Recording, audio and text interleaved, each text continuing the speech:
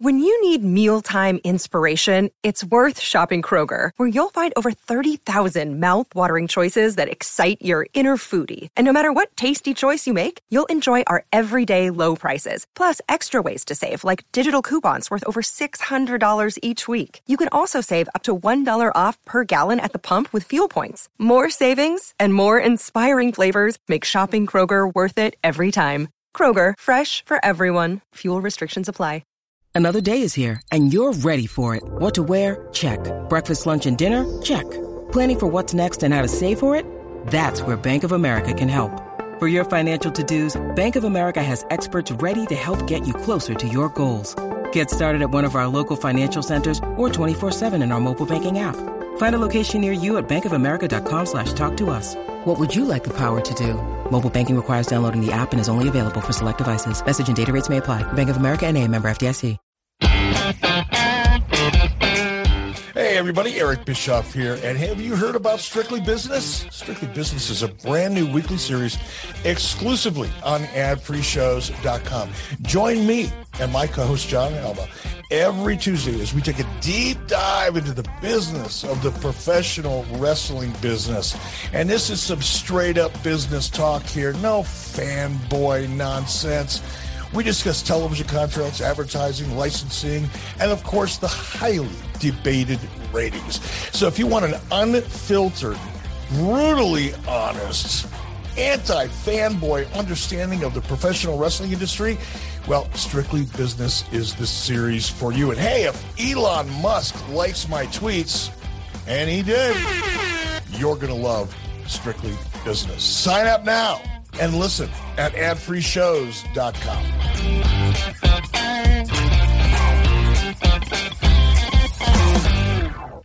Do you love wrestling podcasts but hate all the ads? Well, you can get all the great podcasts early and ad-free at adfreeshows.com. It only starts at $9 a month, but you get exclusive series at adfreeshows.com like Title Chase, Eric Fires Back, Conversations with Conrad, and tons more, and a chance to interact with your favorite podcast hosts every month. See for yourself why thousands of other wrestling fans say adfreeshows.com is the best value in wrestling. adfreeshows.com.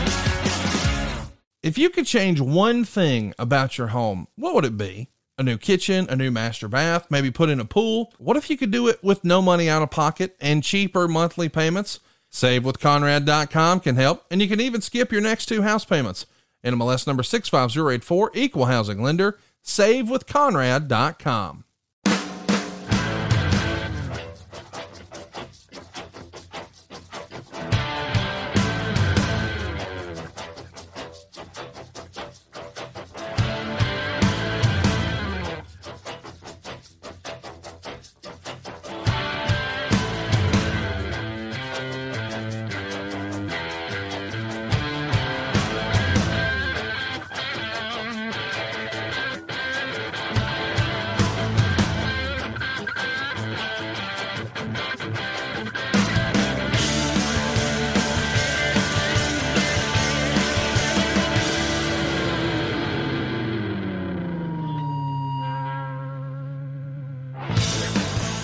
We are broadcasting from the Blue Chew Studios. Try Blue Chew free when you use our promo code 83weeks at checkout.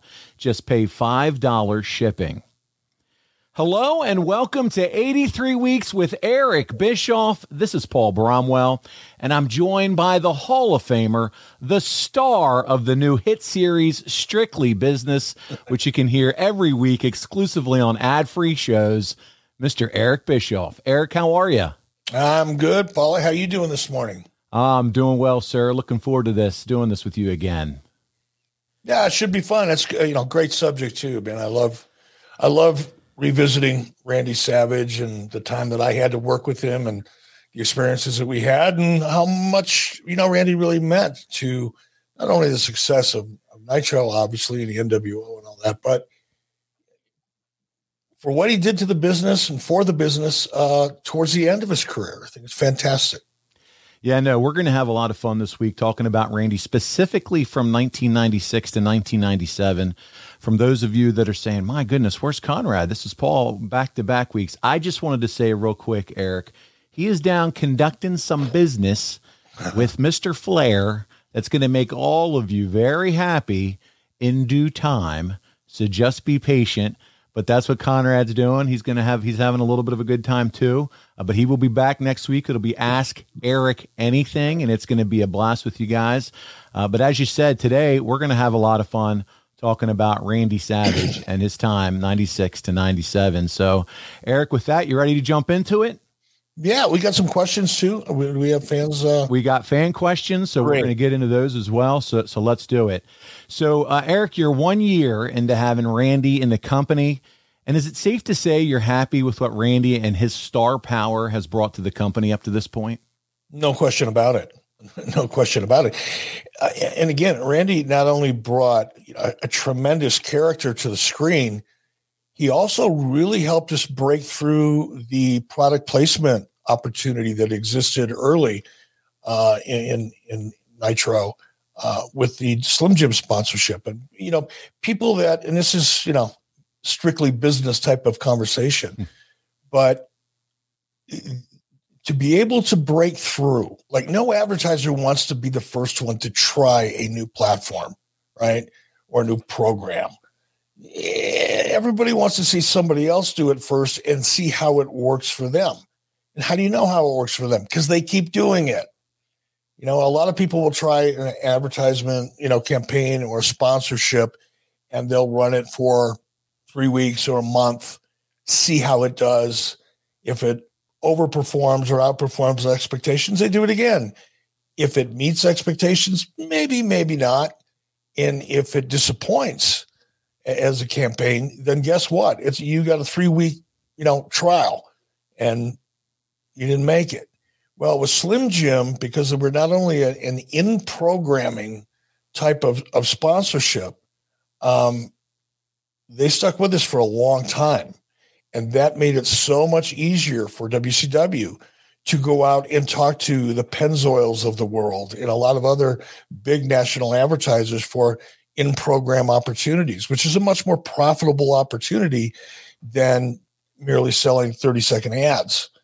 And it was a big, big turning point for the business of the wrestling business for WCW. So you bring this powerful character with all the equity that character has built up over, by that point, probably 2 decades or so at a very high level.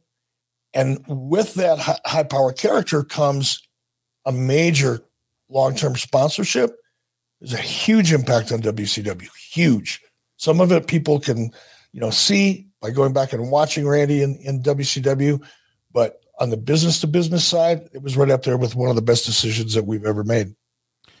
Well, not only was that a home run, Eric, but let's talk about the pairing of Miss Elizabeth and Randy Savage. When did you guys start talking about bringing Elizabeth back in? You stated before you were nervous about it. Mm-hmm. Can you share with us why that was and how all these conversations started to take place? The conversation started probably about 6 or 8 months after Randy got into WCW. I'm guessing there, I didn't write it down. But it was shortly after Randy had been here for a bit. And I remember, once again, getting a phone call. I think Hulk and Randy were together at that point.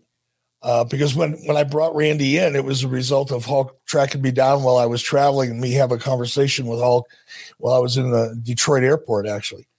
And it was a similar situation, although I had both Randy and Hulk on the phone when they reached out to me and, just laid it out there as, hey, if she's available, she's interested, and we think that this could be a good opportunity. Then I went on just to talk to Liz, one-on-one. Hulk and Randy weren't part of the negotiation, but that's kind of how it started.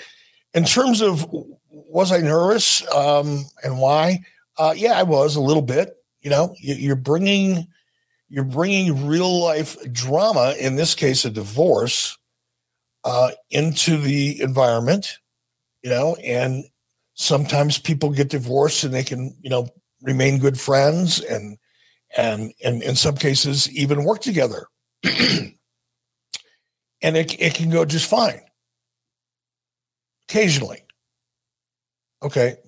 Rarely. Okay, almost never. And I was nervous because I didn't know Liz. Right. And while I knew Randy a little bit, I had certainly been made aware of Randy's tendency to be overprotective of Liz. And I didn't know Randy well enough to know if he'd gotten past all that. You know, which category was Randy going to fall into in Liz? Were they going to be that almost never opportunity where two people who were married and got a divorce and it wasn't necessarily pretty? Are they going to be able to come back together and work, a couple of years together or after a couple of years? Maybe, but the odds were slim. And that's what I was nervous about. But it didn't last long. Yeah. It's pretty obvious to me right after Liz got in that, this in terms of their previous relationship, it wasn't going to be an issue. That wasn't going to be an issue. So are you thinking, great, I'm thinking long-term role for her, or let's just go off the initial reaction and see how this plays out and we'll go from there? I'm more the latter. I never rarely entered into a negotiation with someone and said, okay, this person's going to be here for a while and I've got some big ideas for this person.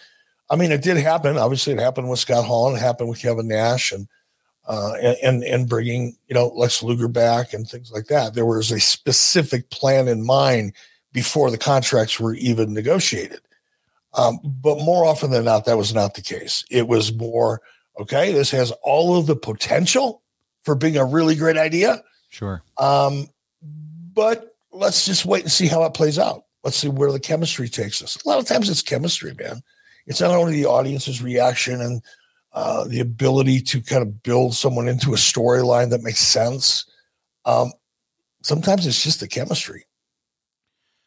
Well, it certainly has all the feels, man. As a longtime Randy Macho Man Savage and Elizabeth fan, to see her make her way back onto TV again, certainly exciting to see that. And we're going to begin 96. Randy's coming off his first WCW title reign, which he only held for a month, Eric. Is he at the point in his career where he's caught up in the length of his title reigns or being champion? No. Okay. No. And that's, I don't even want to call it a misconception, right? Because I didn't work with Randy when Randy was in WWE. I had no idea or have no idea how Randy felt about titles prior to getting to WCW. My experience with Randy was that all Randy cared about was the power of the story, the angle, if you will. That's what he cared about. If it's a good story, if it could start off hot with a good angle or have a good backstory, something that you can build up over a period of time and has the potential of having a great payoff, that's what Randy cared about, much more than anything else. And if holding a world title was a part of that story, then great. If it wasn't, okay, that's cool too. Yeah. That was my experience with Randy's perception of, the importance of a world title for him. Well, back in these days, early 96, it's when WWF starts doing their Billionaire Ted weekly skits featuring Savage as the Nacho Man. Did he ever come to you regarding this? Was he upset about it? Do you remember having any conversations with him about all that? No, I didn't. And none of the people involved were upset. Everybody kind of chuckled. Now, perhaps when Randy was home alone or with his significant other, whatever the case was, but away from the business, away from, the pressure of it or just the vibe of it all. You've got to, you're backstage, you're still on. You got to be careful what you sell and what you don't sell. You know what I mean? You're still on the job, even though you're not really in the ring when you're in that backstage environment. And that backstage environment can be a hotel bar. It can be a hotel restaurant. It can, wherever there's a congregation of your peers. And in those environments, that's where I saw Randy mostly. I did spend some time. I was thinking about that this morning before we did the show. I had the opportunity to spend some time, one-on-one time with Randy at his home for a day or two. And we'll talk about that. But maybe when he was away from the business and away from his peers, when he didn't have to be on and be careful about what he sold, he may have expressed a different feeling about it. but I only know what I saw, and what I saw was pretty much a chuckle, and it seemed fairly genuine to me. Okay. Well, and a big moment on Nitro in early 96 from Caesar's Palace in Vegas, Savage would defeat Flair to win his second WCW title. And then the next night at the Clash, we see not only Liz, but Woman comes in and is associated with Randy. That's a fun pairing. Talk about the decision to have those two join together, Woman and Liz. I think that Kevin Sullivan could probably speak to that better than I could, because that was more of a Kevin Sullivan idea. So I can't really speak to where Kevin may have seen it going or saw it going. I liked it because you got two pretty interesting personalities. Liz, the demure, shy, yes, almost introvert, but yet very, very much a sympathetic babyface. I mean, Liz could get more heat, or more sympathy, just with a look and a bat of the eyes, and revealing a little bit of that shyness in her. She could become more of a sympathetic babyface with a look on her way to the ring than a lot of babyfaces could in a 20-minute match. And Woman was the exact opposite of that. So when you package polar opposites, I don't know, sparks fly potentially.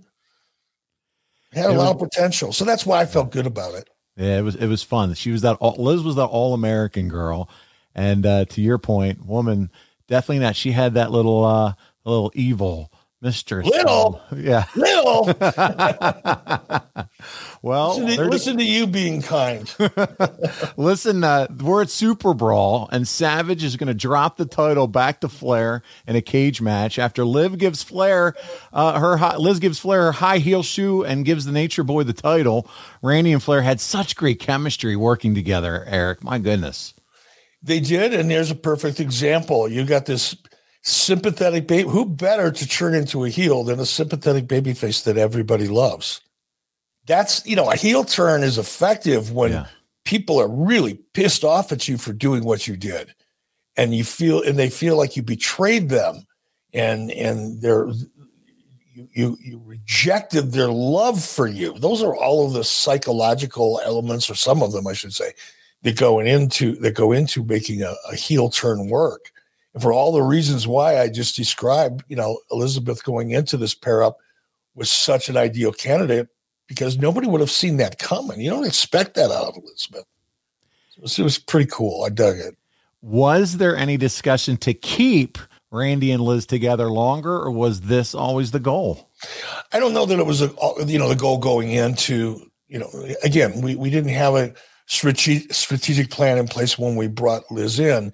I think this is something that was born out of the story as it was evolving.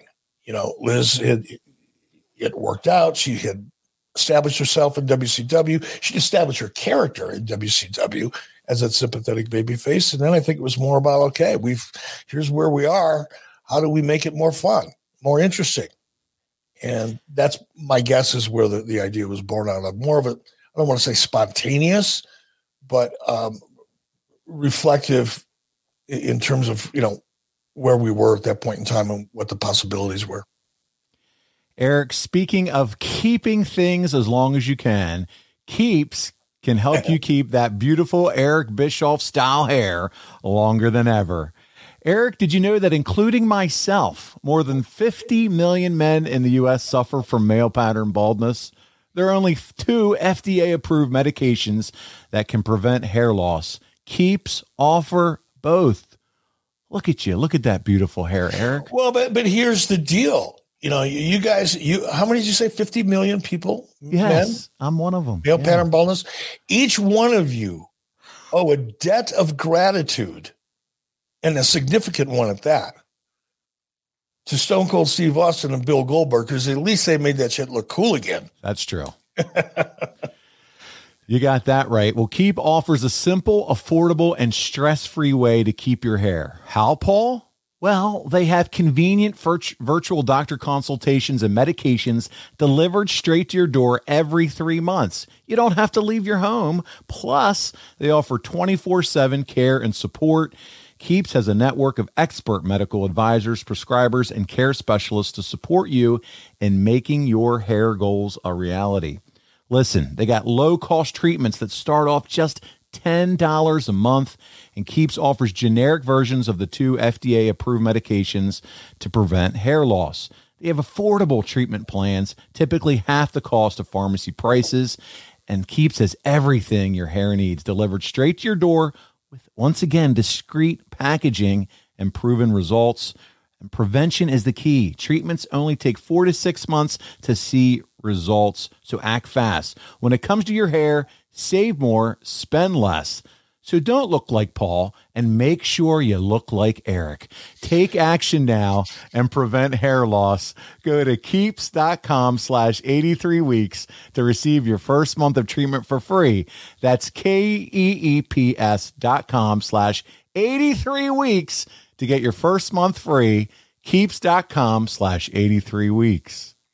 You know what? And by the way, all 50 million of you men who owe a debt of gratitude to Stone Cold Steve Austin and Bill Goldberg, unfortunately, don't have everything else that came along with it. So definitely check out Keeps. And I'm going to be honest with you here. I'm going to try it out because I'm not getting bald. All right. I still have probably the total number of hair follicles that I've always had, maybe a few less, but for the most part, I still have an absolutely full head of hair, and it grows like weeds. Oh. But what I have noticed, starting about a year ago, is that the texture of my hair is changed dramatically. It's much more fine now. The hair shafts are thinner. It's not the same thickness and density, I guess, as it once was. So I started noticing that. Right now it doesn't bother me. I can, I'm a pretty vain person, especially when it comes to my hair, and I'm cool with it. But I'm starting to notice that hair turning fine. I'm thinking in another 8 years, I'm going to look like Bernie Sanders in a windstorm. That's scary. And I think it's time. So Keeps, here I come. I'll report back to you here on 83 Weeks in the weeks and months to come. Sounds great. Keeps.com/83weeks. Looking for a great Mother's Day or Father's Day gift idea? I was, and I found it at Paint Your Life. With Paint Your Life, you'll get a hand-painted portrait created to fit almost any budget, and it's a great gift idea for your mother, your father, or both. You see, Paint Your Life transforms your photos into a one-of-a-kind, beautiful hand-painted portrait created by professional artists. You upload anything you can imagine. You can even combine photos. You'll pick the artist, the medium. You can even customize the frame. And you can receive your painting in as little as 2 weeks. You can give the most meaningful gift you've ever given at paintyourlife.com. And there's no risk. If you don't love the final painting, your money's refunded, guaranteed. And right now is a limited time offer. Get 20% off your painting. That's right, 20% off and free shipping. To get this special offer, just text the word weeks to 87204. That's weeks to 87204. Text weeks to 87204. Paint Your Life. Celebrate the moments that matter most. Message and data rates may apply. See paintyourlife.com/terms for details. Now, Eric, I know this episode's about Randy, but with Liz coming back, I have to ask, what did you see in her to turn her heel? Was it kind of the same thought you did with Hogan? He's been such a baby face for so long. Let's try the heel turn kind of view, or what? Again, I don't want to be redundant. A lot of it was like, wow, here's where we're at. This is what's going on. This is what the audience is reacting to. It was opportunistic. Okay. But, anytime you have an opportunity and it's a good one, because, and you think it's a good one because either you've got a heel that you think for whatever reason has the proper motivation and believability and impact that if he or she were to turn babyface, it would have a significant impact on story and opportunity. Yeah. Or you go the other way. You've got a sympathetic babyface that everybody loves and they have a relationship with and feel connected to, and you turn that person, he or she, heel. That's a good opportunity. And it means so much more than just, having to turn someone heel or babyface because the storyline dictates that they don't really have a strong enough character to get the kind of reaction you want. They're just playing a different role. That's a lot of the turns that we see now kind of end up being that. Yeah. And it's not because the execution of it wasn't any good. It's just that if you don't have that, I'll call it a power base of either heel audience, people that just love you because you're such a great heel, that can be a challenge. But if you don't have a powerful base of audience that feels passionately about you one way or the other, you're not going to get the level of reaction that you would always hope to get when you change a character like that. Yeah. And then when I mentioned the Hogan thing, it was because she was so beloved as such a baby face. And I got to imagine it had to take her probably a little while getting comfortable playing a heel role for the first time ever in her career. So I don't think so. I don't think so. Huh. No, as you were saying that, I was going back and trying to anticipate your next question. But I think, and again, brother, this is all, so long after. This is good though. I want to hear this. The conversations I had with her suggested to me that she was far more excited about playing a heel than she had been about being a babyface. And maybe it's just because, it's a chance to do something different. As a performer, you don't want to go out there and just do the same thing over and over and over again and be kind of cast into the same, position or role, whatever you want to call it. And just, even if it's working pretty good, if you're a performer and you love to perform, after a while, you want to do something different. Yeah, can get stale. And Liz never complained about anything, ever. But I did notice in the conversations that we had, going into the turn and mostly afterwards, because that's when I would work with Liz a little bit more on her promos and interviews when she turned heel. She was having fun with it.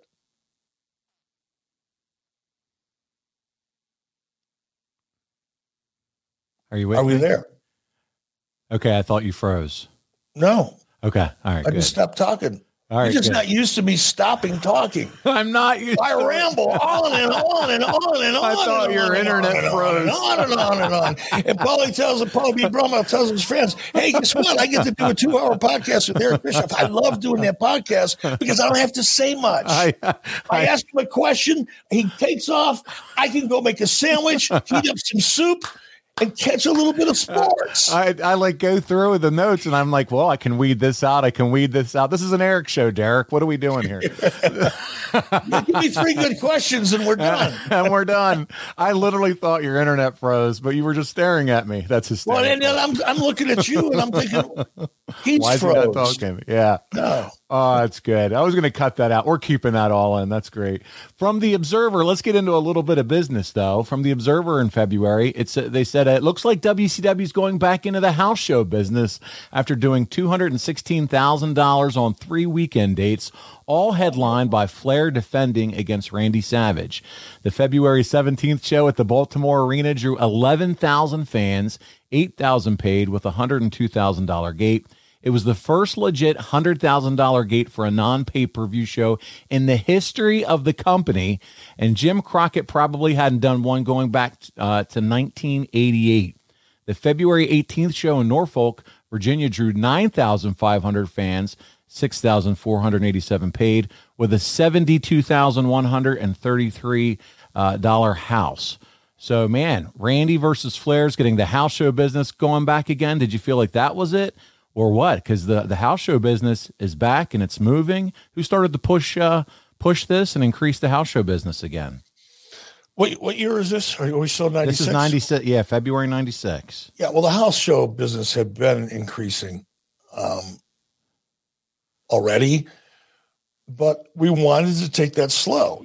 I've told the story often about how the strategy for live events was basically, I know we're losing money every time we go out the door, so let's just go out the door more often.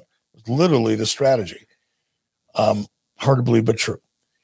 I went the other way and shut down house shows until they started to become profitable, or at least a strong indication that they could be profitable.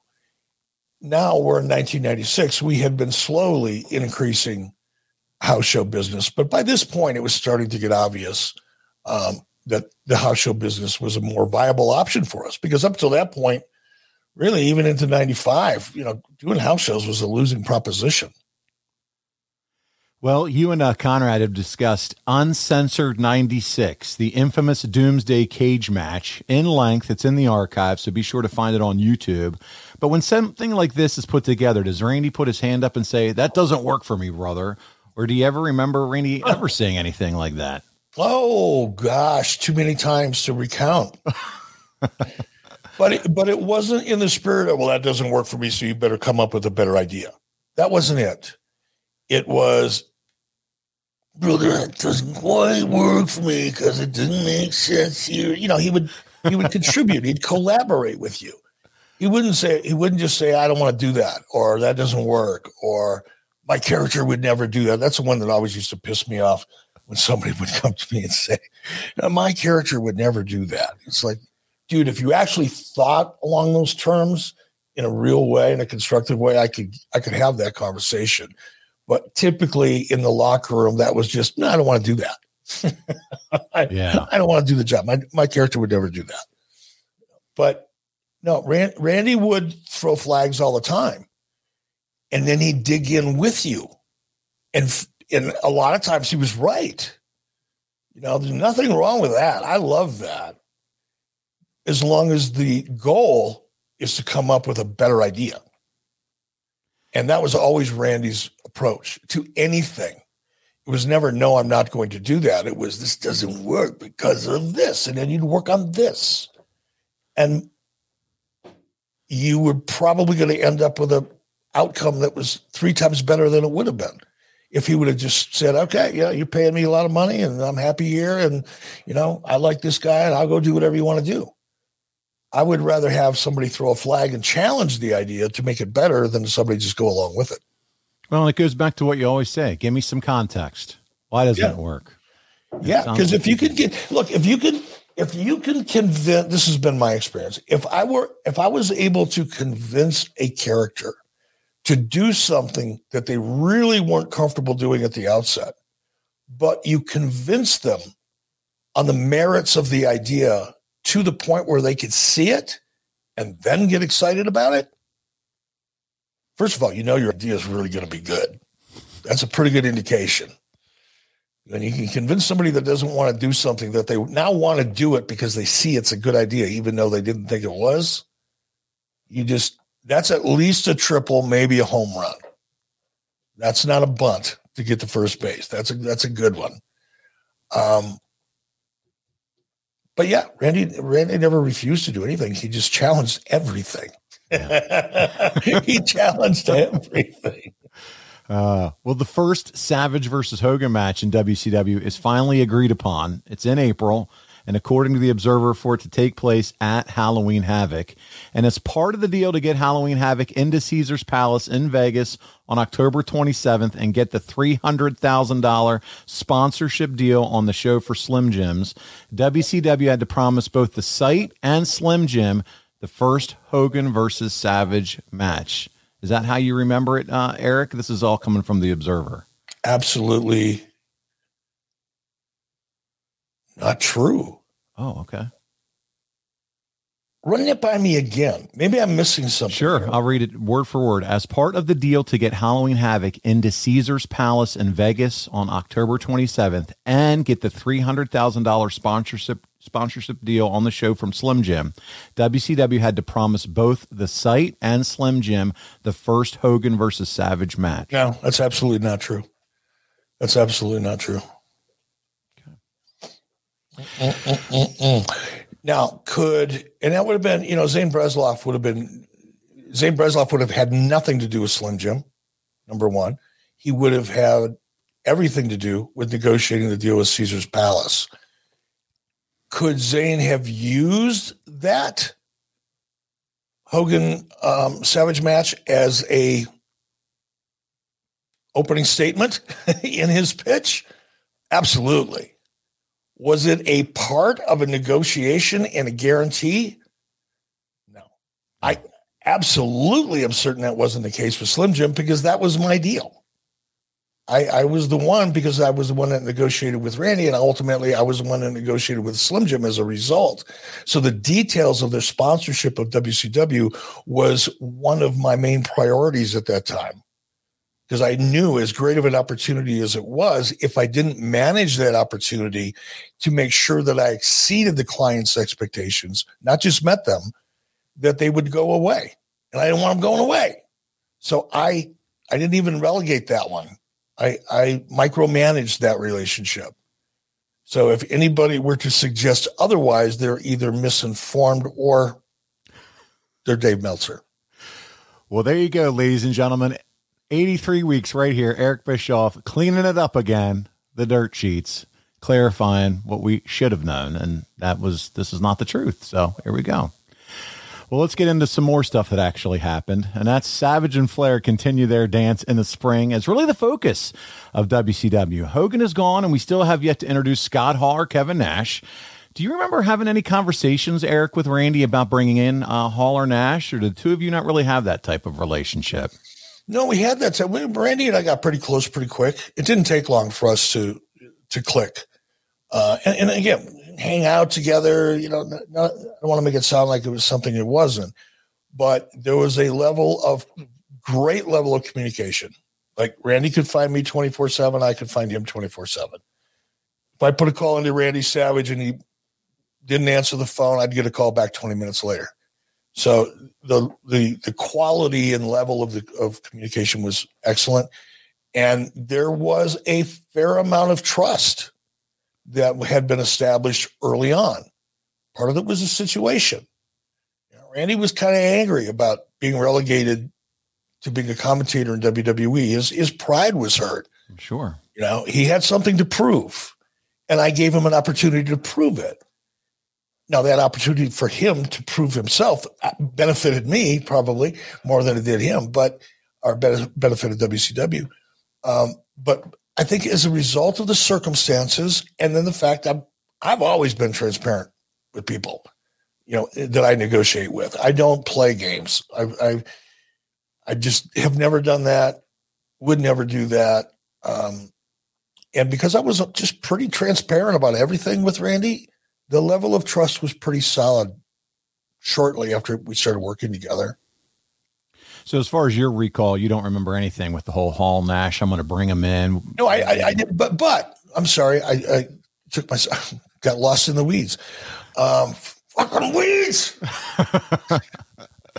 I didn't tell Randy. I didn't tell Hulk.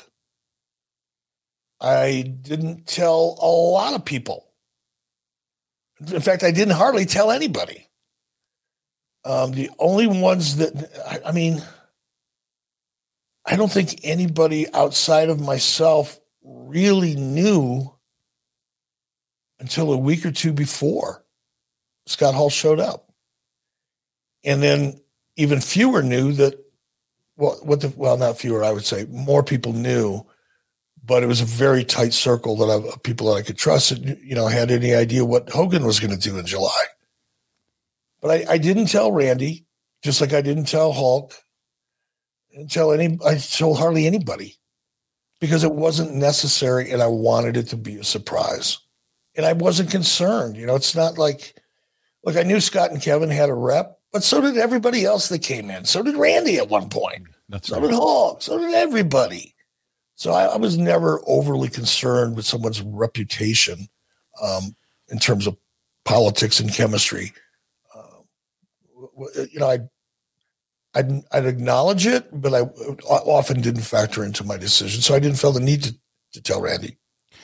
Since we're here, they come in. Any comments or discussion after they've arrived about Randy? Is he excited? Is he anything? From what I remember, because we never had any, specific conversations about it. Okay.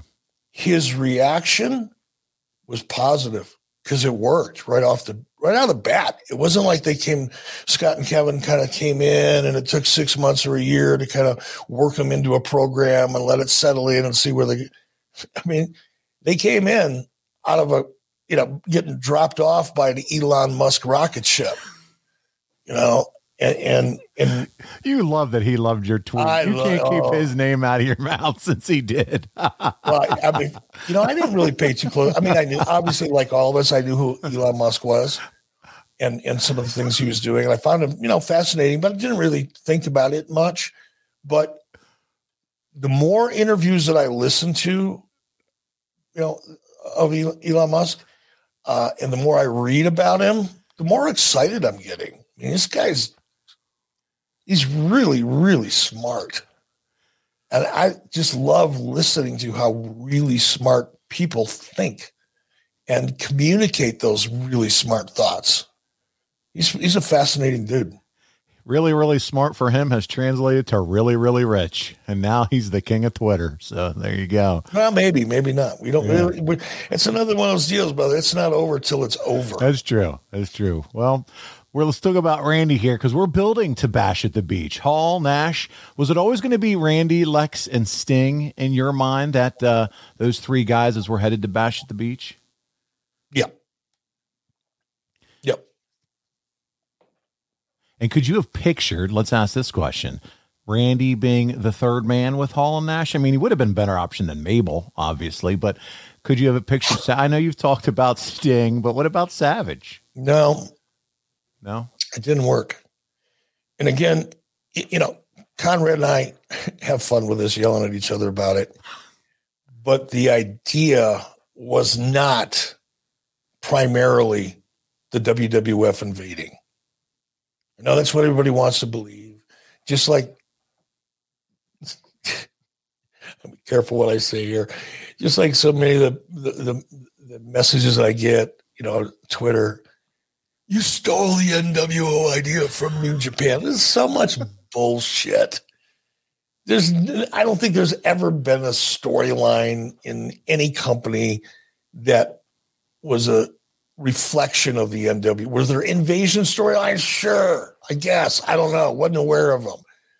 But the NWO was a different kind of a story.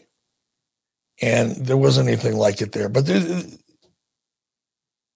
I'm sorry, what was the question? You were saying about how it wasn't about WWF guys. No, it wasn't. I asked about that. No, because you asked, was it going to be Randy? Yeah. No, it was never going to be Randy. Yeah. Even though, Hulk was, I guess you could say he was a former WWF guy, but Hall and Nash were former WCW guys. That was not the impetus of the story. Let's just put it that way. All right. Well. Where people had previously worked wasn't really the impetus of the story, except for Scott and Kevin had a backstory. We were here. You treated us like shit. We went on to become big stars. Now we're coming back to make you pay. That's called a premise, folks. If you could basically explain storyline, especially one that lasted a couple of years in a 2-story elevator, then you got a premise. And that was the premise. People can argue about it and debate it all they want to. I didn't really give a shit. It's what was going on in my head, not theirs. Yeah. And I think that's the point. That was the storyline you mapped out, but it was how some folks just chose to view it in their own minds. Yep. That's what this argument always comes down to. Well, by the way, Savage, speaking of this match, Batch of the Beach, he's tremendously unselfish. He's the guy in the ring for Hogan's leg drops. He's the guy who gets pinned by Hogan. It's counted by Hall. I mean, it just, again, to your point, speaks to if he believed in the story, he was willing to do whatever. He knew that was money. Yeah. He knew it was so much money. Who would not want to be the baby face that takes the brunt of that abuse? It's going back to what we talked about with Liz. Why was Liz such a great baby face? Because she had that sympathetic character thing going on, baby face thing going on. Now look at Randy. He's fighting for WCW. These guys that come out and criticize WCW and buried it. And all of a sudden, Randy Savage, he's a company man for WCW. And he gets trashed by Hulk Hogan nonetheless. Come on. You could smell that money from 2 continents away. And that's why he was all in, because he knew it. Now, I use that reference. Oh, he knew it was money, but guess what? He wasn't making any more money. Randy Savage didn't make an extra dime because that idea was a great idea, or wouldn't have made a dime less if it wasn't. He just loved the idea. There was nothing selfish about it. There was nothing in it for him. He just knew it would be a great great story and something that he would really want to be involved with. Well, Eric, around this time, speaking of making money, there's going to be some conversations going on. You have Savage and Hogan are building their match at Halloween Havoc after the turn, but along the way, Savage doesn't appear on Hog Wild. He loses to the Giant at Fall Brawl, and he gets beat up a lot by the NWO. You've talked about it in the past about how you and Randy were having issues coming together on a deal. Mm-hmm. Was this you treading water until getting to Havoc and the guaranteed match with Hogan that you promised Slim Jim? Again, this is supposedly, you've already discounted that rumor. How difficult were the negotiations with Savage, and was he using an agent at this point? The negotiations with Savage were not that challenging. I knew I had to be a little careful because Randy was paranoid. And, a little while ago, I talked about the fact that, we'd built up quite a bit of trust, and our ways of communicating allowed us to be just brutally honest with each other without anybody getting upset about it. And that worked both ways, by the way. But when it came to his contract, Randy did get a little paranoid, even though we had a good relationship. And I think he trusted me. He trusted me to a degree. He probably trusted me as much as he could trust anybody in the position that I was in, meaning the decision maker as to whether or not, that's right, he's going to make, a couple $1 million or not. So I was careful.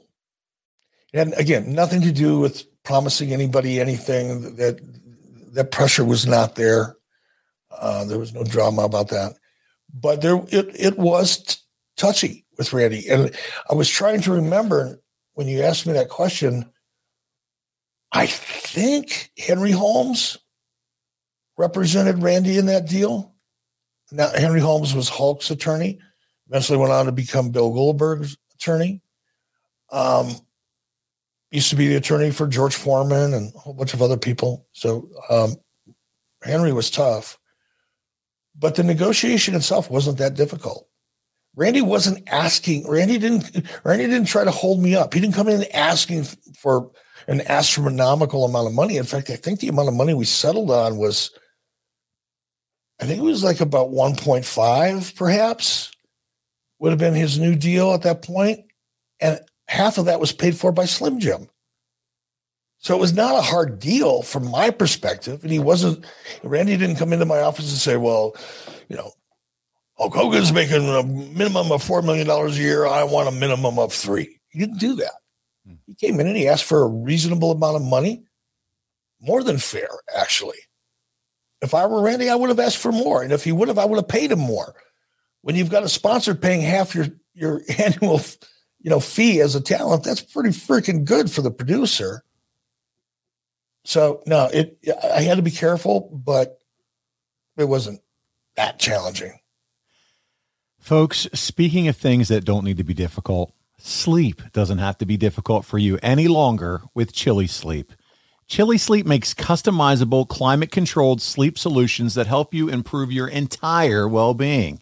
Chili Sleep makes the Uller and Cube sleep systems hydropower, temperature-controlled mattress toppers that fit over your existing mattress to provide your ideal sleep temperature.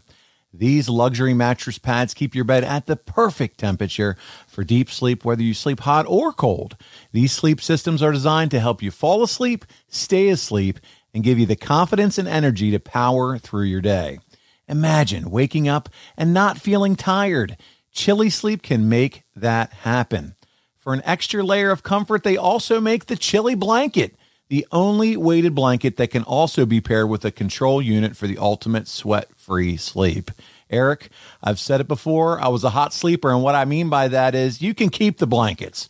My wife knows I'm hot, but it's all but confirmed when she tries to snuggle up to me at night, but not anymore. No, sir, not with Chili. Once my body hits the bed, it's like taking the elbow from the Macho Man. Ooh, yeah, I'm down for the count, brother.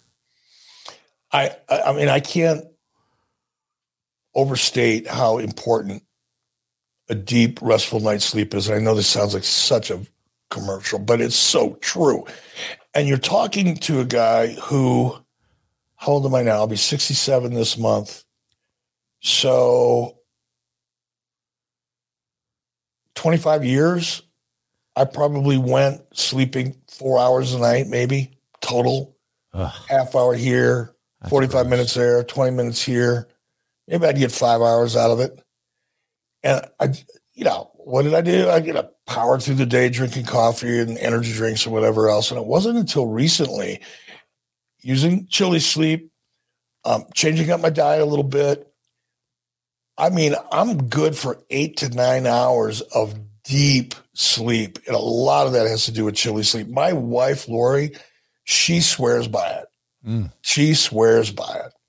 And she's real sad. I'm a little, once I do fall asleep, I could probably sleep out on my deck and get rained on. Once I fall asleep, I tend to stay asleep for, however long. But my wife is very sensitive. If the temperature isn't just right, she's tossing and turning. She's up and down. She's just uncomfortable. She loves Chili Sleep. So for really different reasons, we both love it, but I can't recommend it enough.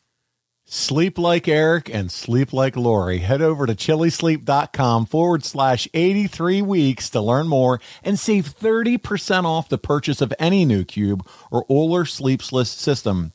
This offer is available exclusively for 83 weeks listeners and only for a limited time. That's Chili, CHILI, sleep.com/83 weeks, all one word, to take advantage of our exclusive discount and wake up refreshed like the Bischoffs every day. What's up, everyone? It's Reality Steve, your number one source for all things Bachelor Nation and reality TV. Every day, I'm giving you the behind-the-scenes juice and your info on all your Bachelor Nation stories, and also interviewing some of your favorite reality stars. My name has been synonymous with spoilers, but I'm so much more than that. Give me a listen. The Reality Steve Podcast, part of the Believe Network. Just search BLEAV on YouTube or wherever you listen. Eric, at this point in time, if Savage walks, I know you said it was a fairly easy negotiation, but if he does, are you pissed, upset, okay with it? I mean, you have Hall and Nash now in the fold. Well, if he would have walked, how would I have felt? Yeah. Given where we were and what the build was and what I was able to help Randy do for Randy, sure, I would have been upset. Absolutely, I would have been. And I do believe, and again, I'm going to have to go back. I always hesitate when I'm about to say certain things because I don't want to say something that's factually inaccurate. And we're talking about something that happened 20 years ago and some specific timing with regard to Randy's contract. But I don't think Randy's contract wasn't up for a period of months past Halloween Havoc, right? So had Randy decided to walk and not perform at Halloween Havoc, that would have been really ugly because he wouldn't have had the grounds to not do what he was asked to do. That would have been a breach of contract. Yeah. And then it would have been, and once you pull that trigger, you can't put the bullet back in the gun, So I would have been very upset because it would have been unnecessary. I knew going in I was going to sign Randy. There was no question in my mind, especially when I found out how much he was asking for, and I was more than willing to do it early, which is the case here. But had it not gone that way, I'd have been pretty upset. And I think it's safe to say, just listening to you talk about it here, there was really no concern. Randy had a number, and you were fine signing off on that number. So at the time, there was none of that. No, you know what the biggest issue for me was? The biggest issue for me was going back to Turner Legal and explaining why, even though the contract wasn't up for a period of months past Halloween Havoc, why I was accelerating it by 6 months. Because this conversation started well before Halloween Havoc. Yeah. It wasn't, we started having this conversation probably in July or August. So, and then it started ramping up as we went. And the closer we got to Halloween Havoc, the more important it was to Randy. And that became more of an important issue for me in terms of getting it done so we could just get it past us. It's like my take was like, look, I'm going to do the deal. Turner, we are going to do this deal. What difference does it make if we renegotiate 4 to 6 months early? Early, yeah. Where's the harm? A couple bucks here or there. Hey, by the way, Turner, he's bringing almost $1 million worth a year worth of sponsorship to your network that your internal ad sales couldn't sell. So shut up. Approve this contract. And let me go about my business. Should be a slam dunk when you think about it that way. So you guys finally come to terms, and the relationship's fine. It didn't change the relationship. No, it didn't change the relationship. All good. At all.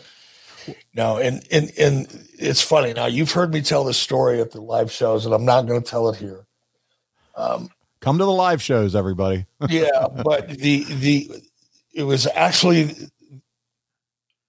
think it was the Saturday morning before the pay-per-view, or it might have been, no, it was Sunday morning before the pay-per-view is when we finally closed that deal.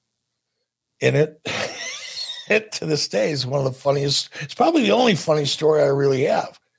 It was just amusing as hell to be in that moment. But again, I wasn't stressed out about it because I knew we were going to do the deal. Well, it is Halloween Havoc time, and it's Hogan versus Savage. And you and Conrad have discussed this in the past. Hogan gets the win with Giant's help. The WWF called it Age in the Cage. Piper debuts right after to set up Hulk's next program. Was it said at this point that he would be joining the NWO, or was it let's get a deal done and see what type of creative we can come up with? Yeah, no, we weren't thinking beyond too much beyond. Okay. There were probably different ideas floating around, what we may do, what we may not do. But there was no definitive plans for him in NWO at that point. Well, Randy returns, and as you and Conrad have been covering in your 25-year look back at the 97 Nitros, it's Randy and Sting together being their own entity, really.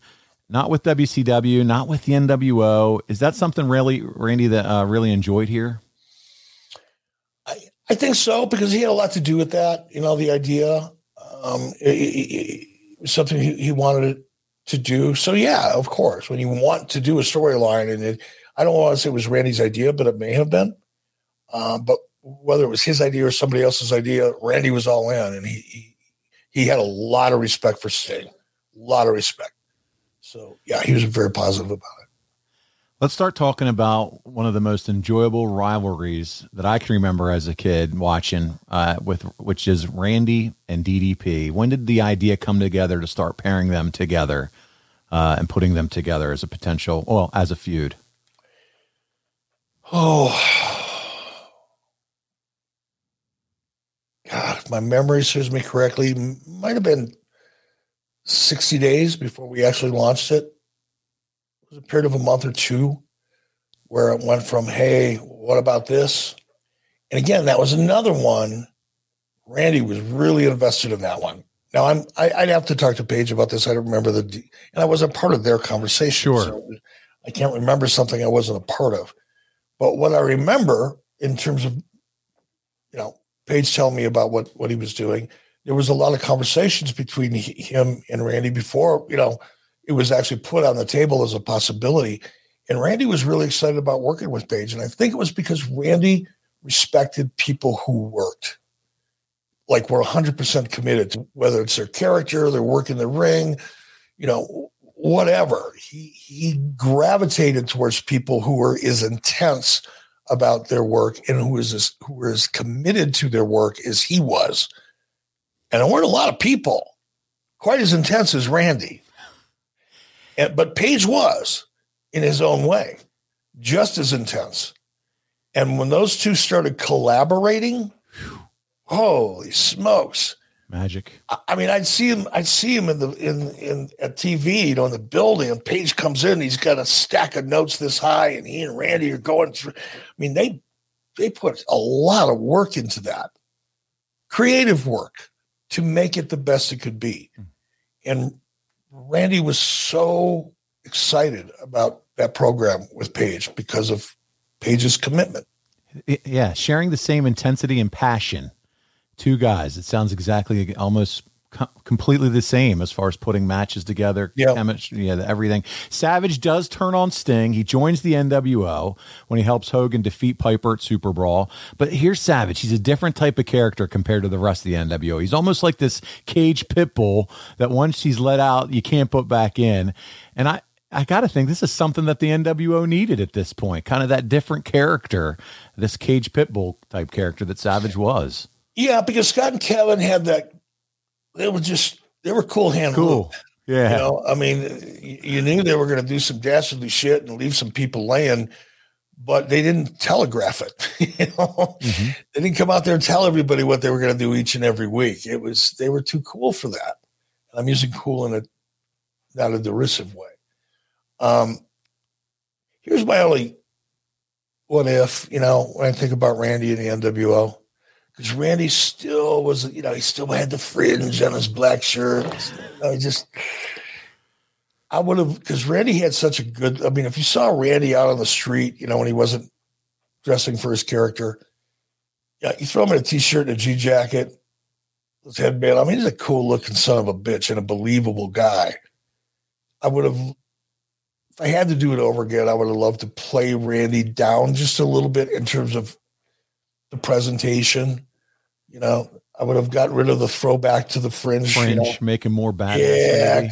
The minute a guy wears fringe, it kind of, what? Really? Fringe? Dick dancer? Come on. Well, the idea of you and Savage not really getting along in early 97, was that to play off the real life turmoil, or did you think Randy would be the perfect guy? It doesn't sound like you two had any real life turmoil. It sounded like for God's everything sake, was fine. Yeah. There was no real life turmoil. Let's talk about this DDP Savage rivalry, because it's eventually voted Feud of the Year.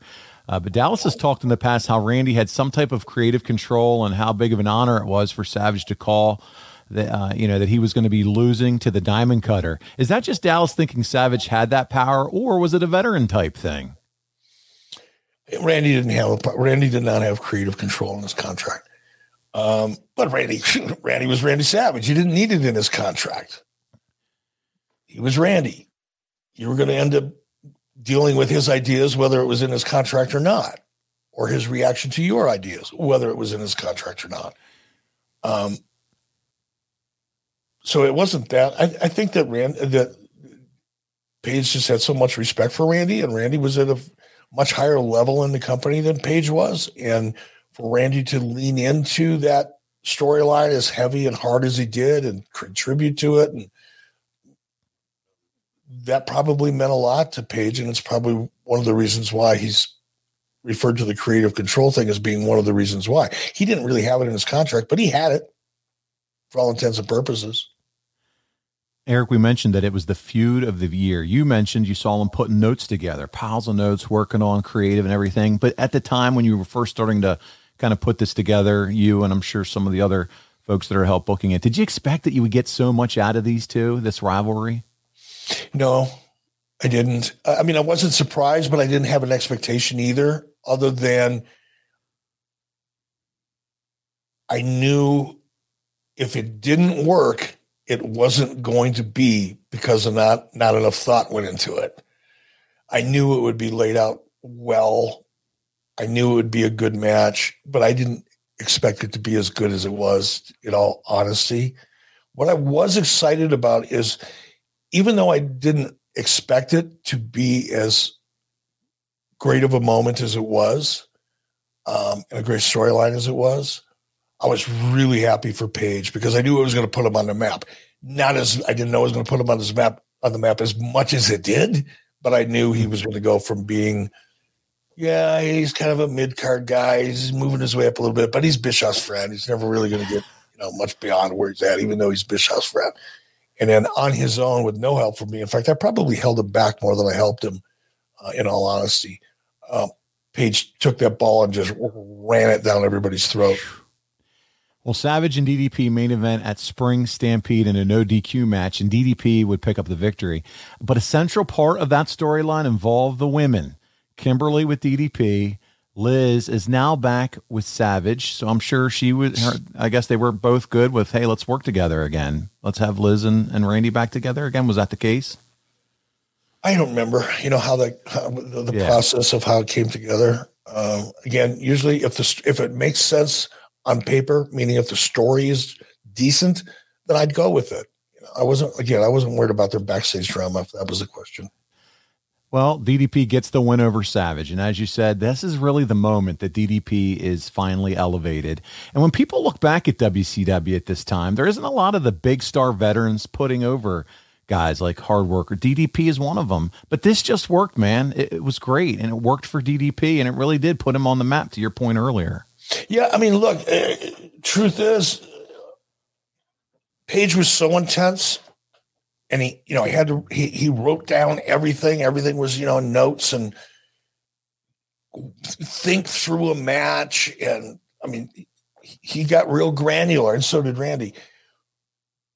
But not a lot of the older school, more established talent who came up in the business calling it in the ring, and who believed strongly that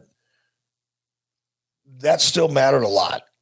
That ability to connect directly with the audience based on their mood, how to get them to do what they're not necessarily wanting to do or not doing as much as you want them to do. Dig in with your character and dig in the match to finally get the audience to the point you need or want them to be. A lot of the guys with more experience, like Randy and his peers, could not have sat down with a guy like Page and gone through the process that Page needed to go through. Page needed to go through that process that way. And I can't think of anybody other than Randy that would have been willing to participate in that, because it was antithetical. That's a new word for a lot of people that are listening to this podcast. You don't hear antithetical on a wrestling-related podcast anywhere but here on 83 Weeks, where our listeners are the most enlightened listeners when it comes to the business of the wrestling business, thanks to Strictly Business, baby. God almighty. Don't ever do that again, Eric. Don't ever do that again. What is he doing? And you won't have to hear that on Strictly Business, but you will hear the business. Yeah. But I think Page's approach was the direct opposite for those of you that are avid Wrestling Observer readers and just tuning into the show for the first time. Page's approach was the exact opposite of what most people at Randy's level and above and his much experience would have allowed themselves to participate in. Well, Eric, Savage, he's going to be cycled in and out of TV with DDP after the match. And you and Conrad just covered Nitro, where you and Randy got into it. Was Randy's body starting to catch up, do you think, with his age? And was he needing a break here and there? Was that with the case with him starting to miss some time here and there with TV? No, it wasn't that at all. Sorry, I'm going to turn my phone off. I don't know if you heard that or not. I mean, Randy had issues. So did everybody else.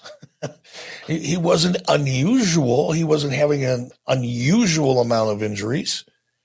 So no, it wasn't that his body was breaking down. It was more of a desire to protect the character. And Randy was at that Hulk Hogan level. Less is more. In terms of keep him special. Yeah.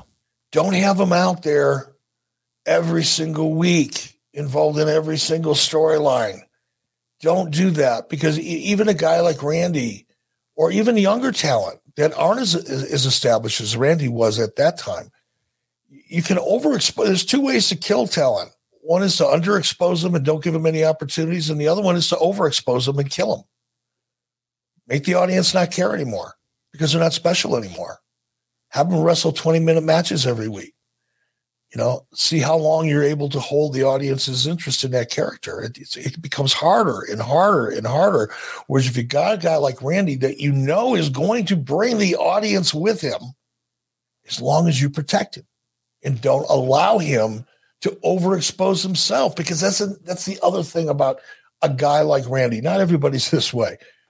there would have been certain people, I'm not going to name them here, but if I would have said, look, I'm only going to use you 5 or 6 times a year because I think, it's how we can keep you special. They're going to be thinking, oh, great. I don't have to go anywhere. I'm getting paid to stay home. A lot of guys would think that way. That would not be how Randy would take it. Randy would go the opposite way. Drive him crazy. Start getting paranoid. You're trying to get rid of me, phase me out, huh? But sometimes you'd have to manage the talent in that respect. And Randy was, again, not quite we're only going to use you 5 times a year guy, but he was not a guy that I wanted to see on TV every week because I was afraid it would diminish the value. Man, we're getting Dusty this week. We're getting Randy this week. You're breaking out all the impersonations. I'm loving it. Eric Live, everybody. Who's going to be next? Well, all the caffeine.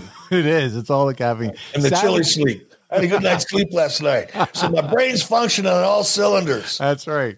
For those that are on ad free, they're missing out on some of these fun ads, but can you believe I said missing out?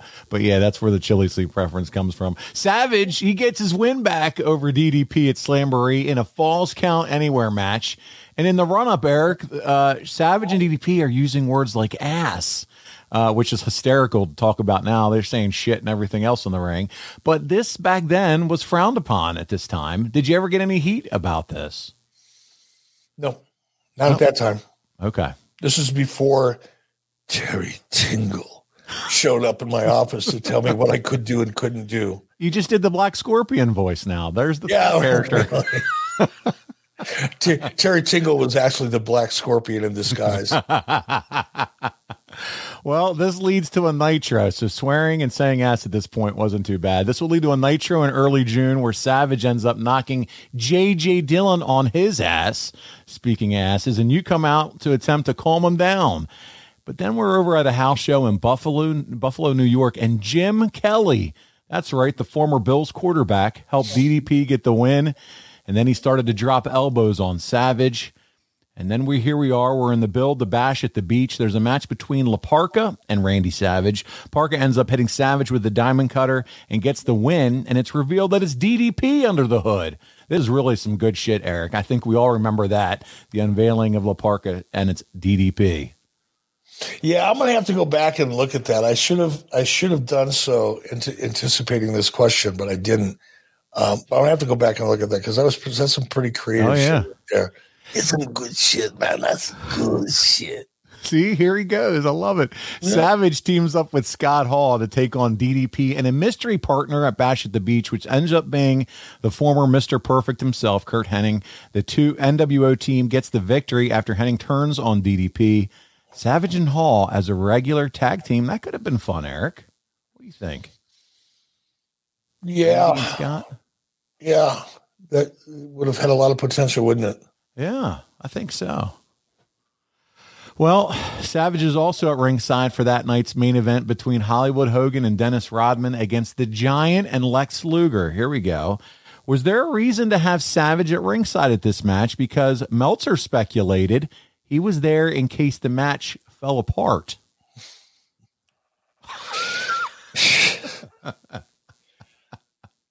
Oh, he was a potential threat. That's all. And by the way, that might not have been a bad idea when you've got a celebrity in there.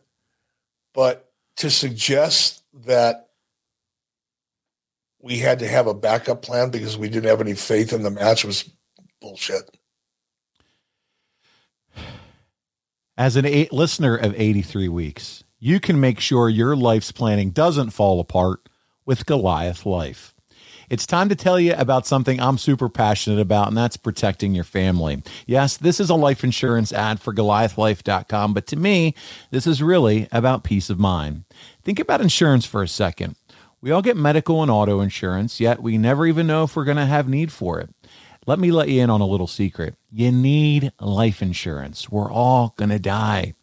Now, as you let that reality sink in, think about what would happen if your family stopped having your income tomorrow. If you don't have a plan for that, you need to visit GoliathLife.com, and I mean right now. Listen, I've lost 2 friends in their 40s in the last year and a half, and I don't even want to think about what their families would be going through had they not had life insurance. If you don't have it, get it.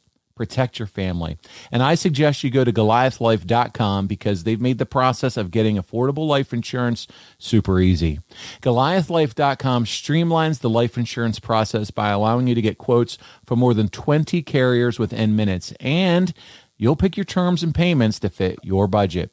You pick your price, you start the online application immediately, and even schedule the medical exam to come to you. I've done it. They sent someone to my office. I skipped the phone calls, the paperwork, and the crazy invasive conversations. GoliathLife.com makes buying life insurance simple. There's no hidden fees, no upsells, no hassle. Hell, not even a phone call. GoliathLife.com is life insurance in your hands on your time. Get multiple quick quotes right now from the comfort of your own home and begin your application in a few easy clicks right now at GoliathLife.com. Are you feeling stuck making minimum payments on your credit card debt? SaveWithConrad.com can help, and you don't need perfect credit or money out of your pocket to do this. NMLS number 65084, equal housing lender. Oh, and did I mention no house payments for 2 months? Get rid of your credit card debt and lower your monthly payments right now at SaveWithConrad.com. Eric, at Road Wild, Savage loses to the Giant in just under 7 minutes. It's odd as both are pushed as big stars, but here's Savage just taking the loss kind of quickly.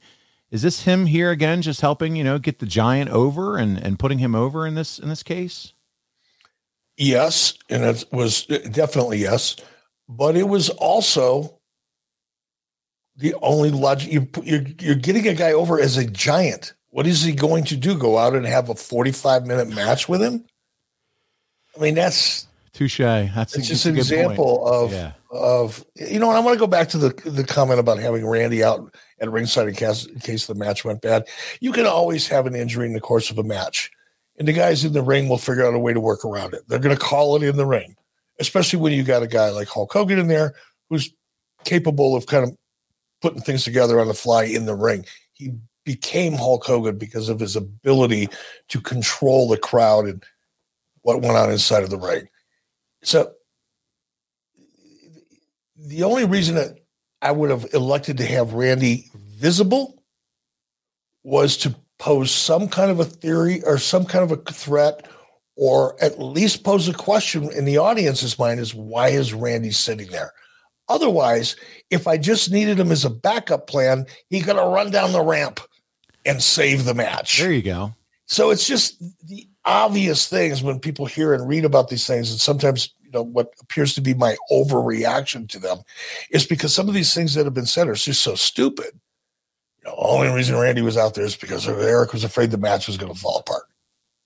No, he would have come down a ramp just like everybody else has in the last 30 years in case something happened in the ring that needed to happen in the ring. Anyway, move on. I'm sorry. I digress. No, it's all good because some people read that as gospel, as written truth and gospel versus this is just some guy's opinion. And he's just and I'm just pointing out, when you read or hear these things, not just from this douche tube, but anybody else, just think about the logic of it. Does this really make any sense or not? And chances are, if it doesn't make any sense, it's probably not true. I haven't heard douche tube in a while. That's back. Well, listen, you mean somebody else has used that already? No, you used it before when I was with you. The douche tube was born. So the Savage DDP feud continues at the final Clash of the Champions when Savage teams with Scott Hall once again, who are determined to be the tag team champions because Kevin Nash wasn't at the show, and they're taking on DDP and Luger for the tag titles. They retain the titles when a blinded DDP accidentally hits a diamond cutter on Luger. Man, could you have seen Savage and Luger being a main event program at some point, Eric? Possibly, yeah. Why not?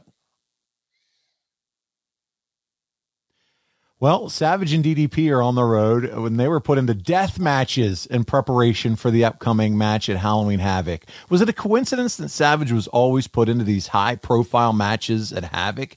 Feels like for the last couple of Havocs, he's kind of one of the main attractions there. Well, again, my apologies to our loyal and avid listeners here on 83 Weeks for not having a very specific answer to that question. But I'm going to take just a wild-ass guess that perhaps Slim Jim was the sponsor again at Halloween Havoc because, well, they like that pay-per-view. So there you go. And there you go. That would make complete sense. Right? There you go. Yes, sir. Just logical.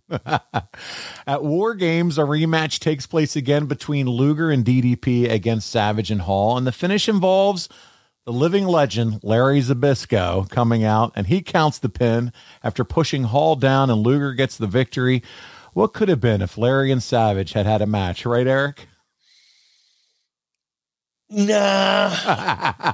Not feeling it at all, huh? Although, you can't sell Larry Zbyszko short. Larry never, got to that upper tier, anywhere other than AWA. But Larry was really good.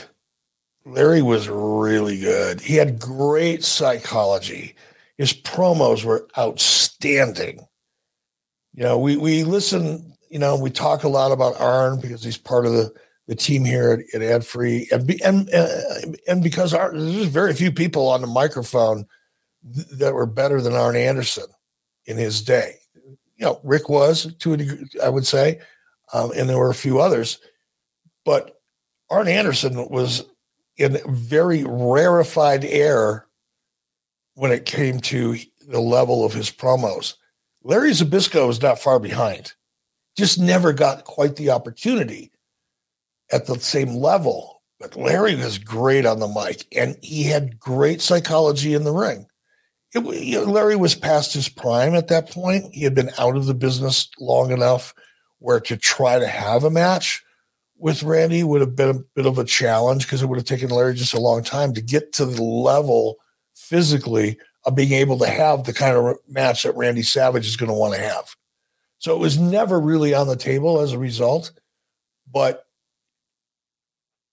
had timing been a little bit different, a match between Larry and Randy would have been very fun for someone like me to watch because Larry brought that Bruno Sammartino, Vern Gagne kind of old school wrestling that I personally, when it comes to my subjective opinion, that's the kind of match I like to see.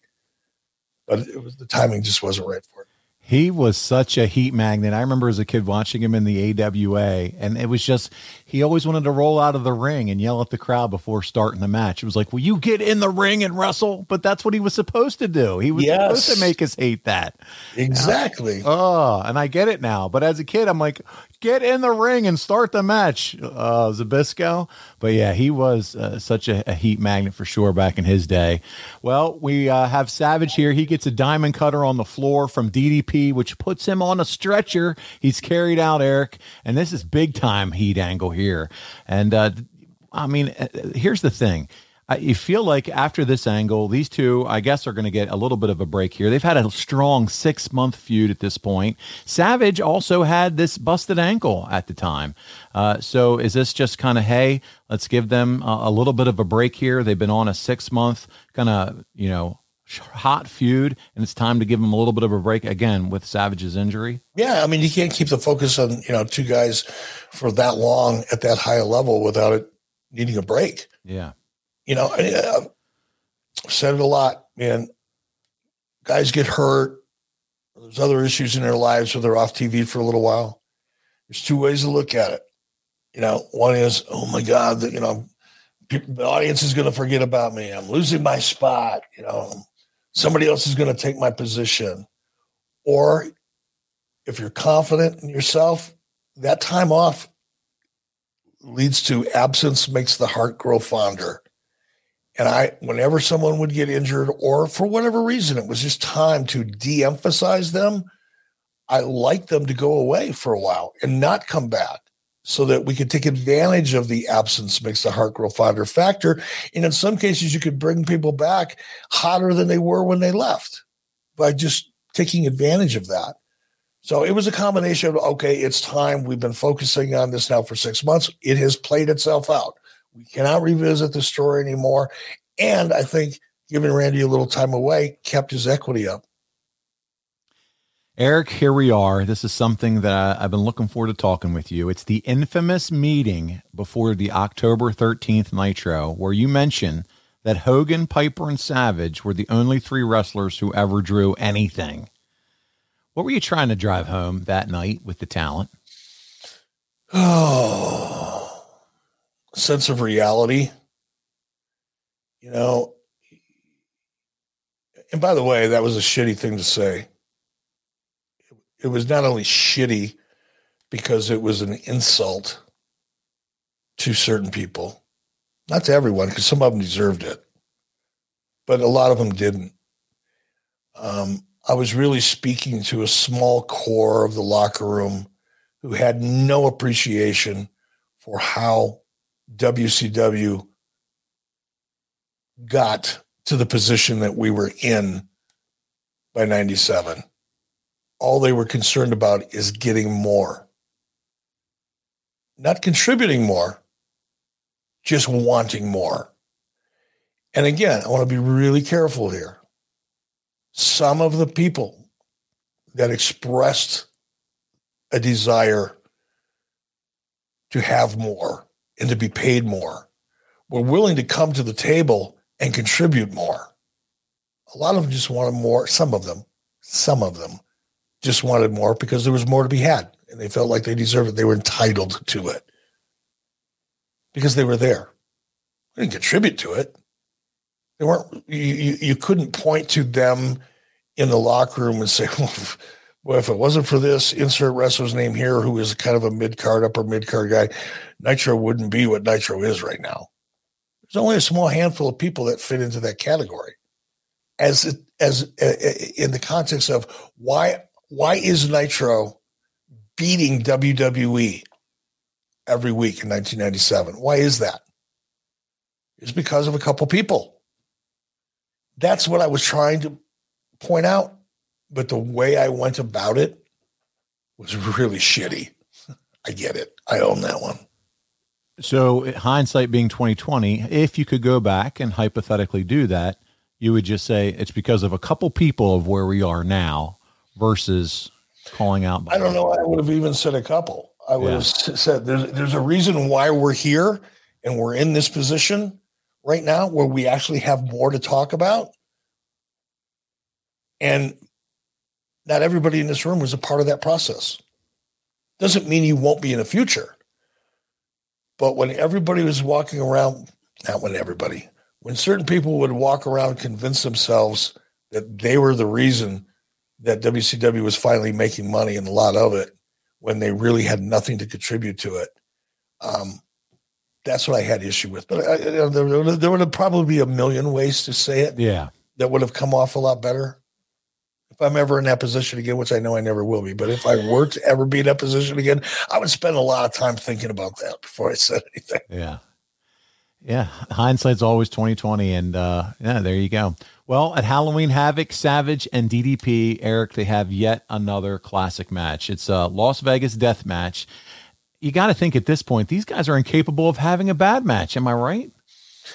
Probably because they're incapable of not putting in the work and the effort and the time it takes to have a great match.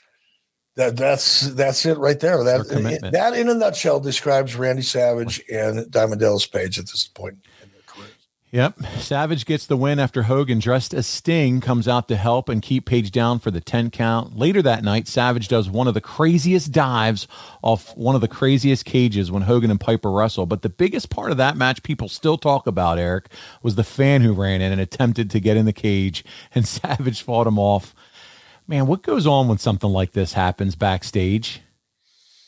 Everybody gets angry and jealous and wishes they were the person that could have gotten a hold of that fan. That's right. It's like having a backyard full of about 8 or 10 pit bulls. And then let's say there's 8 pit bulls in your backyard and 7 of them are over in a corner sniffing another dog's butt on the other side of the fence, except for the one pit bull that stuck around and hung out by the deck. And then the owner throws a chicken out there, not a live one, a cooked one, throws a cooked chicken out in the backyard. And that pit bull just dives on that chicken. Well, while the other 7 are over there sniffing another dog's butt through a picket fence, that pit bull got the chicken. And every one of those other 7 know it, and they're pissed. That's what that was like. And those are the analogies you're only going to hear on 83 Weeks. No other podcast. Fortunately. Savage had an injured ankle, like we discussed, but him jumping off the top of the cage is literally insane. He's just that kind of crazy, isn't he? Right? He doesn't care. He knew he wasn't going to land on his ankle, so he wasn't worried about it. He didn't give a shit. He also would interfere in Henning Flair match later the next night on Nitro and drops some more elbows on Flair. Were there any thoughts about maybe potentially putting these two back into another program together? Oh, always. That's a card that you can put in your back pocket. You can walk around with it for as long as you need to, and know that on a moment's notice, if you have to pull that card out, in case of emergency, break glass, or just reach into your back pocket and pull out a Flair Savage card and play that. Well, Eric, I got to ask you about this. Randy's family, we know they've been in the wrestling business forever, considered outlaws for some time. But when the Montreal Screwjob goes down in the WWF, did you ever know what Randy thought about this whole thing? He referenced it publicly once, that Vince was really on a roll of making bad decisions. Did you ever hear about any of the heat between Vince and Randy? I did early on. When I first started talking to Randy about coming into WCW the very first time, we talked about that. Not a lot, he didn't dwell on it. He made it, Randy made his point that, he wasn't happy with the way Vince perceived him as a performer, and that he had something to prove. But it wasn't like, F Vince McMahon. It was, it wasn't that childish, kind of immature, hateful reaction, resentful. It was more, I think, because he respected Vince, but wanted to prove Vince wrong. So the Montreal that was the only time that I remember talking to Randy about Vince.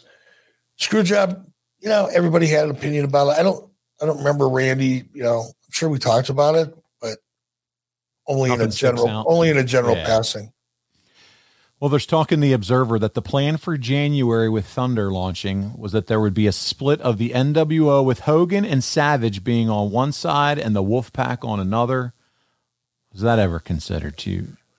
Oh, it probably was. Okay. There's probably a discussion at some point in time. I would be surprised if it wasn't. There's also a Nitro in December in Buffalo. And again, Jim Kelly, his program with Savage. From the Observer, at the show in Buffalo, when the lights went out during the Savage versus Hugh Morris match, the reason they were out for so long is because Bruce Smith and Jim Kelly hopped the rail and attacked Savage, and WCW security had to grab them and get them out of there before the lights went back on. I've heard this was an angle set up by Savage, Smith and Kelly as a rib on security, although others say that Smith and Kelly were just totally out of control by that point during the show. Do you remember anything about this at all, Eric? I was there. It happened, but I just don't remember the details of it. I'd have to take a pass on that one. I don't want to say something that wasn't right. I do want to say one thing about Buffalo, though. Okay. There's a lot of cities in the country that I love to visit, primarily because of the food. And one wouldn't necessarily think of Buffalo as an Epicurean destination. I can assure you that if you underestimate Buffalo, New York in that regard, you're missing out on a great opportunity to have some of the best Italian food you're going to have anywhere at DiPaolo's restaurant in Buffalo. Dennis DiPaolo is a wonderful guy. His father was involved in a wrestling business way back. And you go into DiPaolo's restaurant, and it is a classy restaurant where you see pictures of vintage professional wrestling pictures all over the restaurant. Nice. Awesome. Check it out. DiPaolo's in Buffalo. I'm Googling it now as we talk and as we're speaking here. And I got to ask, do you have a go-to dish when you go there? No, I love it all. Okay. I love it all. I'm partial to, I know it doesn't sound very, look, a good lasagna is the equivalent of a great lasagna to me is as appealing as a Ruth Chris ribeye would be to a steak lover. It's a good steak is a good steak. A good lasagna is hard to find. It's a great lasagna. But my go-to is linguine and clam sauce. Ooh, I just love linguine. I love that. I love it. Oh. Or anything with pesto. Great homemade pesto. A gift. You're killing me. I'm so a gift from right God. now. It truly is.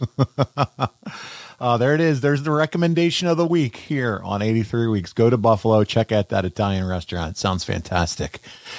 Well, listen, as we move on, Savage really isn't involved in the Starrcade build. I think it was because they gave some guy, Eric Bischoff and Larry Zbyszko, like 15 minutes of time. So there was no room for Randy apparently on the card. But, well, that's what happens. We had, Until Life Happened, then we had Starrcade. Conan has a family emergency, is unable to make the show. And here we go. Here's the story out of the Observer. This left a hole in a 6-man tag match. The company wanted Randy Savage to fill the spot, and in negotiations to get him to fill the spot, literally a few hours before the show was going on the air, had to agree to change the originally planned finish of the Steiners and Ray Traylor going over. To get Savage to agree, the finish was changed to where Savage got to score the pin using the elbow off the top on the Scott Steiner. This left Scott Steiner visibly livid, to the point he had major words with Booker Terry Taylor, and they tried to alleviate him by letting him do so many big moves at the end for saves before doing the job, although he wasn't happy at all. Eric, do you recall any of this going down? No, but I'm not going to say it didn't, because I don't have any firsthand knowledge of it. I wasn't involved in that. Okay. Laying out finishes, as I've said many times. Yep. I stayed away from things that I knew I had little ways of contributing to. So I wouldn't have been involved until it got to a breaking point, but this clearly didn't.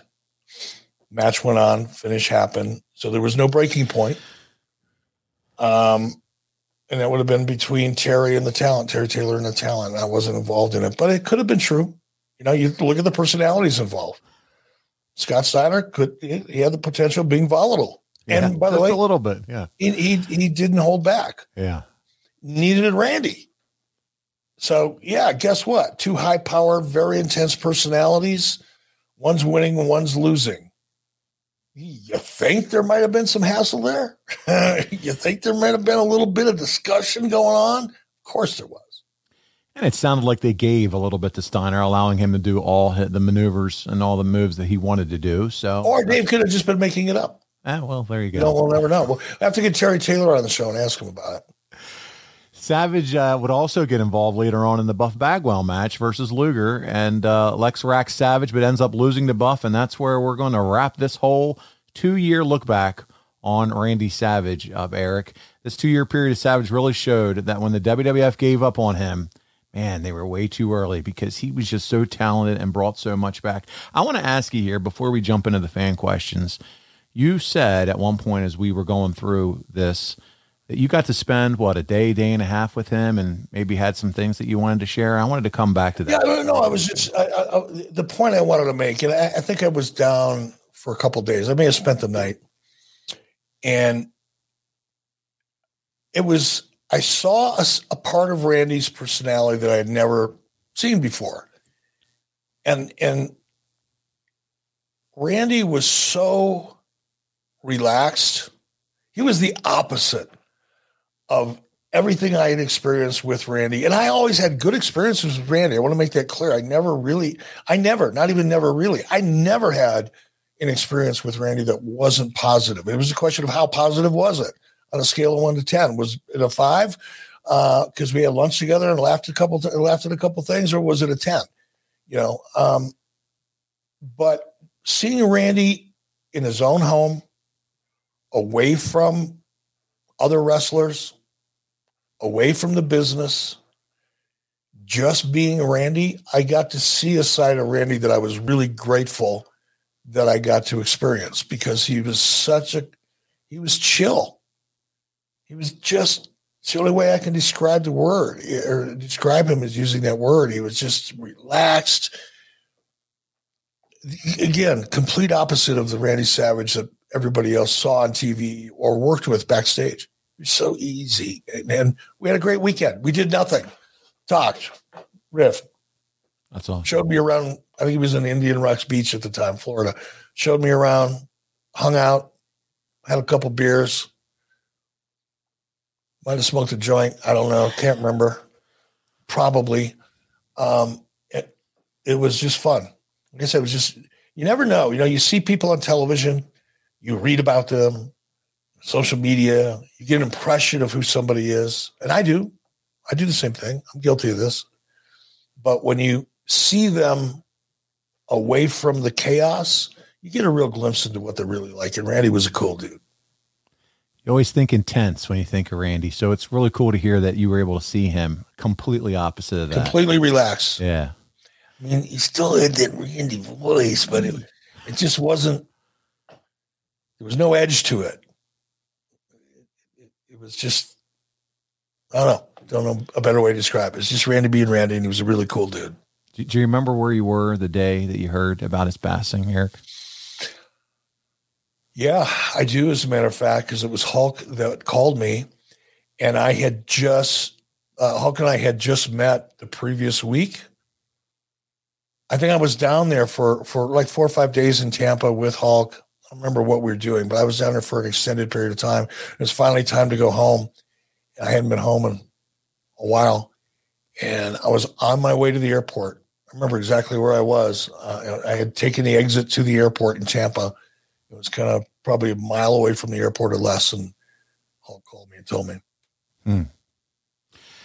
Well, thank you so much for going through this with us this week. Like I said, let's get into some of the fan questions, and then we'll wrap it up. Let's start with Gavin. He's a My Push member, adfreeshows.com, and he says, knowing that part of the impetus for Randy's move to WCW was Vince wanting to move him to the commentary table permanently, was having Macho at the desk, even as a one-off or sold out or something similar, ever discussed? Great question. Thank you very much for contributing it. No, it really wasn't. You know, and not because, you know, Randy wouldn't have wanted to do it or anything like that. It just never occurred to me. I mean, after watching Randy in the ring, why would you put him at the desk? Unless it was to advance a story. If there's a reason for it, we would have done it, but there just never was. Great question for sure. Next up, adfreeshows.com, Slapnut Ben Ledbetter says, Eric, in your opinion, does Randy receive enough credit for DDP becoming one of the biggest stars in WCW? I think he does, because, you know, if you talk to DDP or you listen to him, you know, in his interviews, he is never remiss to acknowledge it himself. And most people who think about Randy or talk about Randy or read about Randy, you know, it's pretty hard to avoid that acknowledgement in any of the narrative with regard to Paige and Randy. So no, I think he gets the credit he deserves, which is all of it. And Paige, I mean, Paige was, you know, Paige was Paige was a driver. Paige was the catalyst. Paige's energy and commitment and passion was the catalyst. It was the only reason why that conversation would have happened anyway. So no, I think Randy gets plenty of credit. Next up, adfreeshows.com, Top Guy Patrick Ruth asks, at Great American Bash 97, when Savage goes after Kimberly, how much of a concern was crowd control? Not really. You know, with the exception of a small handful of incidents, very small, we just weren't worried about it. All right. Probably today would be different, you know, because our culture's different today. But maybe not either. You know, I mean, how many thousands of matches do we see happen on television without seeing some ass jump up out of his chair, volunteer to get his ass kicked or arrested? It happens. Happened to Bret Hart at the WWE Hall of Fame ceremony. Who would have expected that? My goodness. But they're so rare that, no, there wasn't any. Okay. Adfreeshows.com, Slapnut Eric Bowman asks, I was wondering if Eric thinks it was a mistake to turn Savage and have him join NWO. I always felt he should have stayed with Sting. Eric, it's a fair observation. And did I regret it? I never regretted it, but do I acknowledge that it might have been better had Randy stayed on that and carried that WCW banner? I think I would agree with that. Hindsight's great. But looking at it from that perspective, I think it would have been a good decision.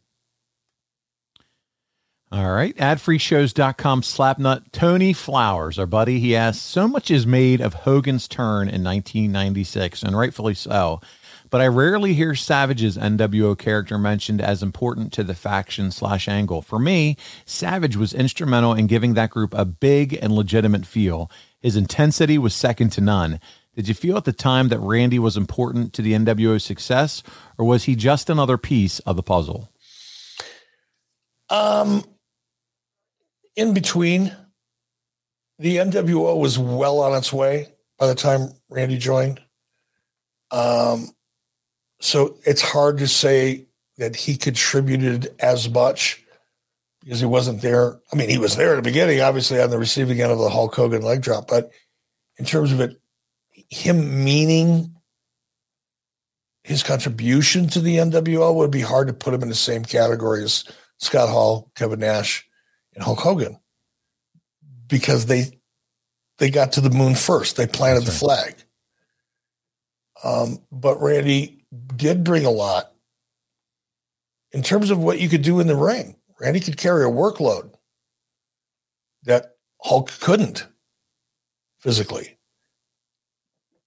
Arguably, Randy was able to pick up a little slack with Kevin Nash because of Kevin Nash's character. Not that Kevin Nash didn't have the talent. Kevin Nash was kind of like Paul White in this sense. What's he going to do? Is he going to do backflips off the top rope to provide that physical dynamic perspective that you want to see in a match? No. But Randy could fly around. Randy could come off the top rope, jump 8 feet in the air off the top rope. And then, Randy could do things that some of the guys in NWO couldn't. So he was very important in that regard. And he had so much character equity. He was Randy freaking Savage. Yes, that's right. Everybody on the planet that's a wrestling fan has done a Randy Savage impersonation. Right? Yeah, brother. So, of course, he meant a lot. But it's hard to draw analogies to other people because the timing affects so many things. Everybody tries to do a Randy Savage impersonation. Adam Leeson is up next, and he has the piggyback question. Perfect follow-up. Does Eric believe Randy could have had the same impact Hogan had if he'd come in first? No. Nope. There was nobody that could have had the impact that Hulk Hogan had. It is what it is. Nope. Francis Reyes says, do you think he was happy with his run in WCW at the end of 1997? Yes, I do. All right. Dylan Strybig says, did Randy and Liz have as much fun as they seemed to in the NWO together? I've always been intrigued by their relationship around this time and the fact that so little is known in general about Liz as a person. Any insight would be awesome. Going back to one of the questions early on about bringing Randy or bringing Liz in and me being a little bit worried about the backstage, the drama that came along with the baggage. Once that became obvious that it wasn't going to be an issue, the thing that I remember was Randy still loved Liz, in my opinion, but not romantically. He genuinely cared for Liz as a human being and as a friend. And that was just obvious in the way they interacted when the cameras weren't around. And it was kind of a cool thing to see, but Randy was still protective of her, but it would be like you'd be protecting, your little sister or your cousin, or a neighbor friend. It was different. It wasn't a jealousy territorial thing. It was a caring thing. And that's what I remember. Councilman Tony Heel asks, Eric has talked many times about how they hired people that Hogan liked working with when he started, which is fine. Were there any people that Randy wanted to bring into WCW to work with during that time? Not that he petitioned for. I don't know. There was nobody Randy was, hoping to get a chance to work with. No, I don't know a better way to answer that. All right. 2 final questions, Eric. Rich says, where was the storyline with him and Sting hanging out together headed? Do you remember that at all? I don't. Honestly, I wish I did, but I don't. All right. Jackie Harder, final question this week. What is your favorite memory of Macho Man and Elizabeth?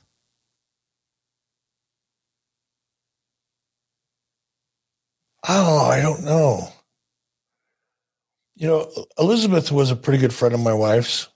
Elizabeth had come out and visited us here in Wyoming, stayed at the house.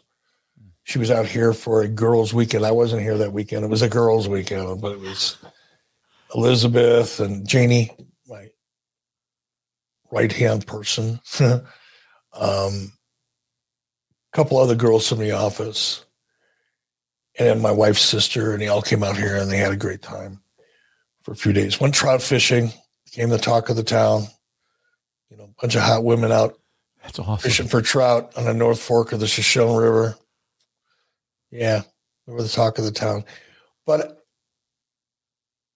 I don't have a specific memory. I have memories that are all favorable of them together. Some of the reasons why some of the reasons that we just talked about in terms of seeing two people that, at one point had so much drama in their lives now actually come together after the fact and really, really have a loving yet unromantic relationship. I thought was pretty cool, but I don't have any specific memories. No.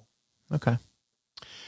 Well, as we said at the top of the show, next week, Eric Conrad's back and you're going to be answering the fans' questions. So make sure you get all those questions in. Ask Eric anything. That's right. Anything. It's back. Wrestling related, business related. It can be about whatever his personal life's going on. Just ask him. Ask these questions. It's your opportunity. And Eric, you ready to be back on the hot seat, my friend? Oh, I love the hot seat. I live for heat. Heat is life. Heat is life. So bring it. Just bring it. Before we get out of here, Friday, May 20th, it's 83 Weeks live in Oshkosh. It's Conrad and Eric Bischoff at the Time Community Theater for an exclusive live 83 Week show. That's right. That's where he's going to tell that story that he can't tell here, talked about today. Tickets are $30 and are on sale right now at acwwisconsin.com. Eric, I know you're fired up about going live once again with Conrad.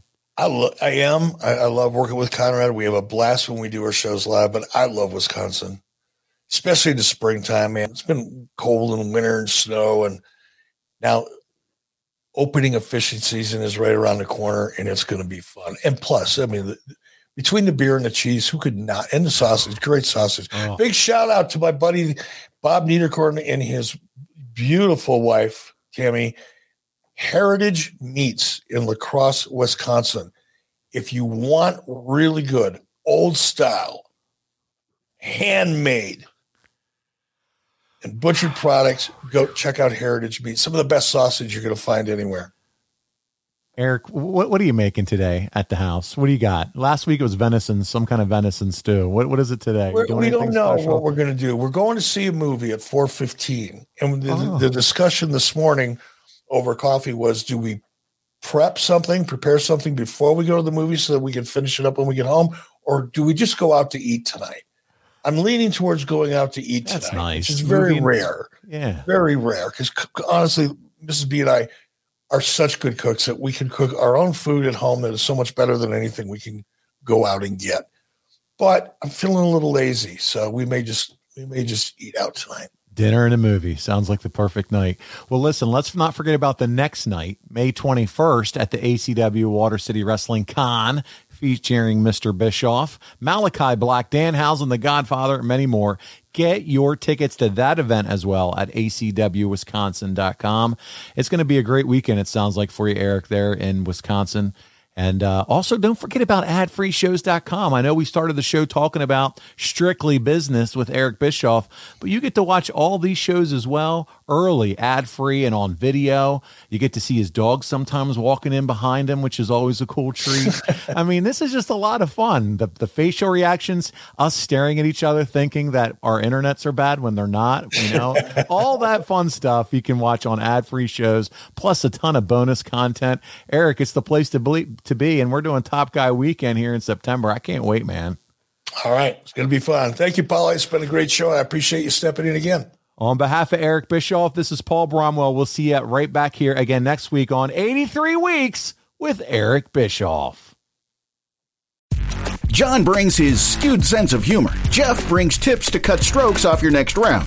Together, it's those weekend golf guys. They'll pay a lot of money to PXG and Titleist and Callaway and on and on and on, right? How many yards do you think you're going to pick up with that extra driver? I think I can get an extra 5 to 10. What if I give you 15 to 20? You pay me more. Jeff Smith teaches on the sliding scale. Those Weekend Golf Guys, the podcast, part of the Believe Network. Just search BLEAV on YouTube or wherever you listen.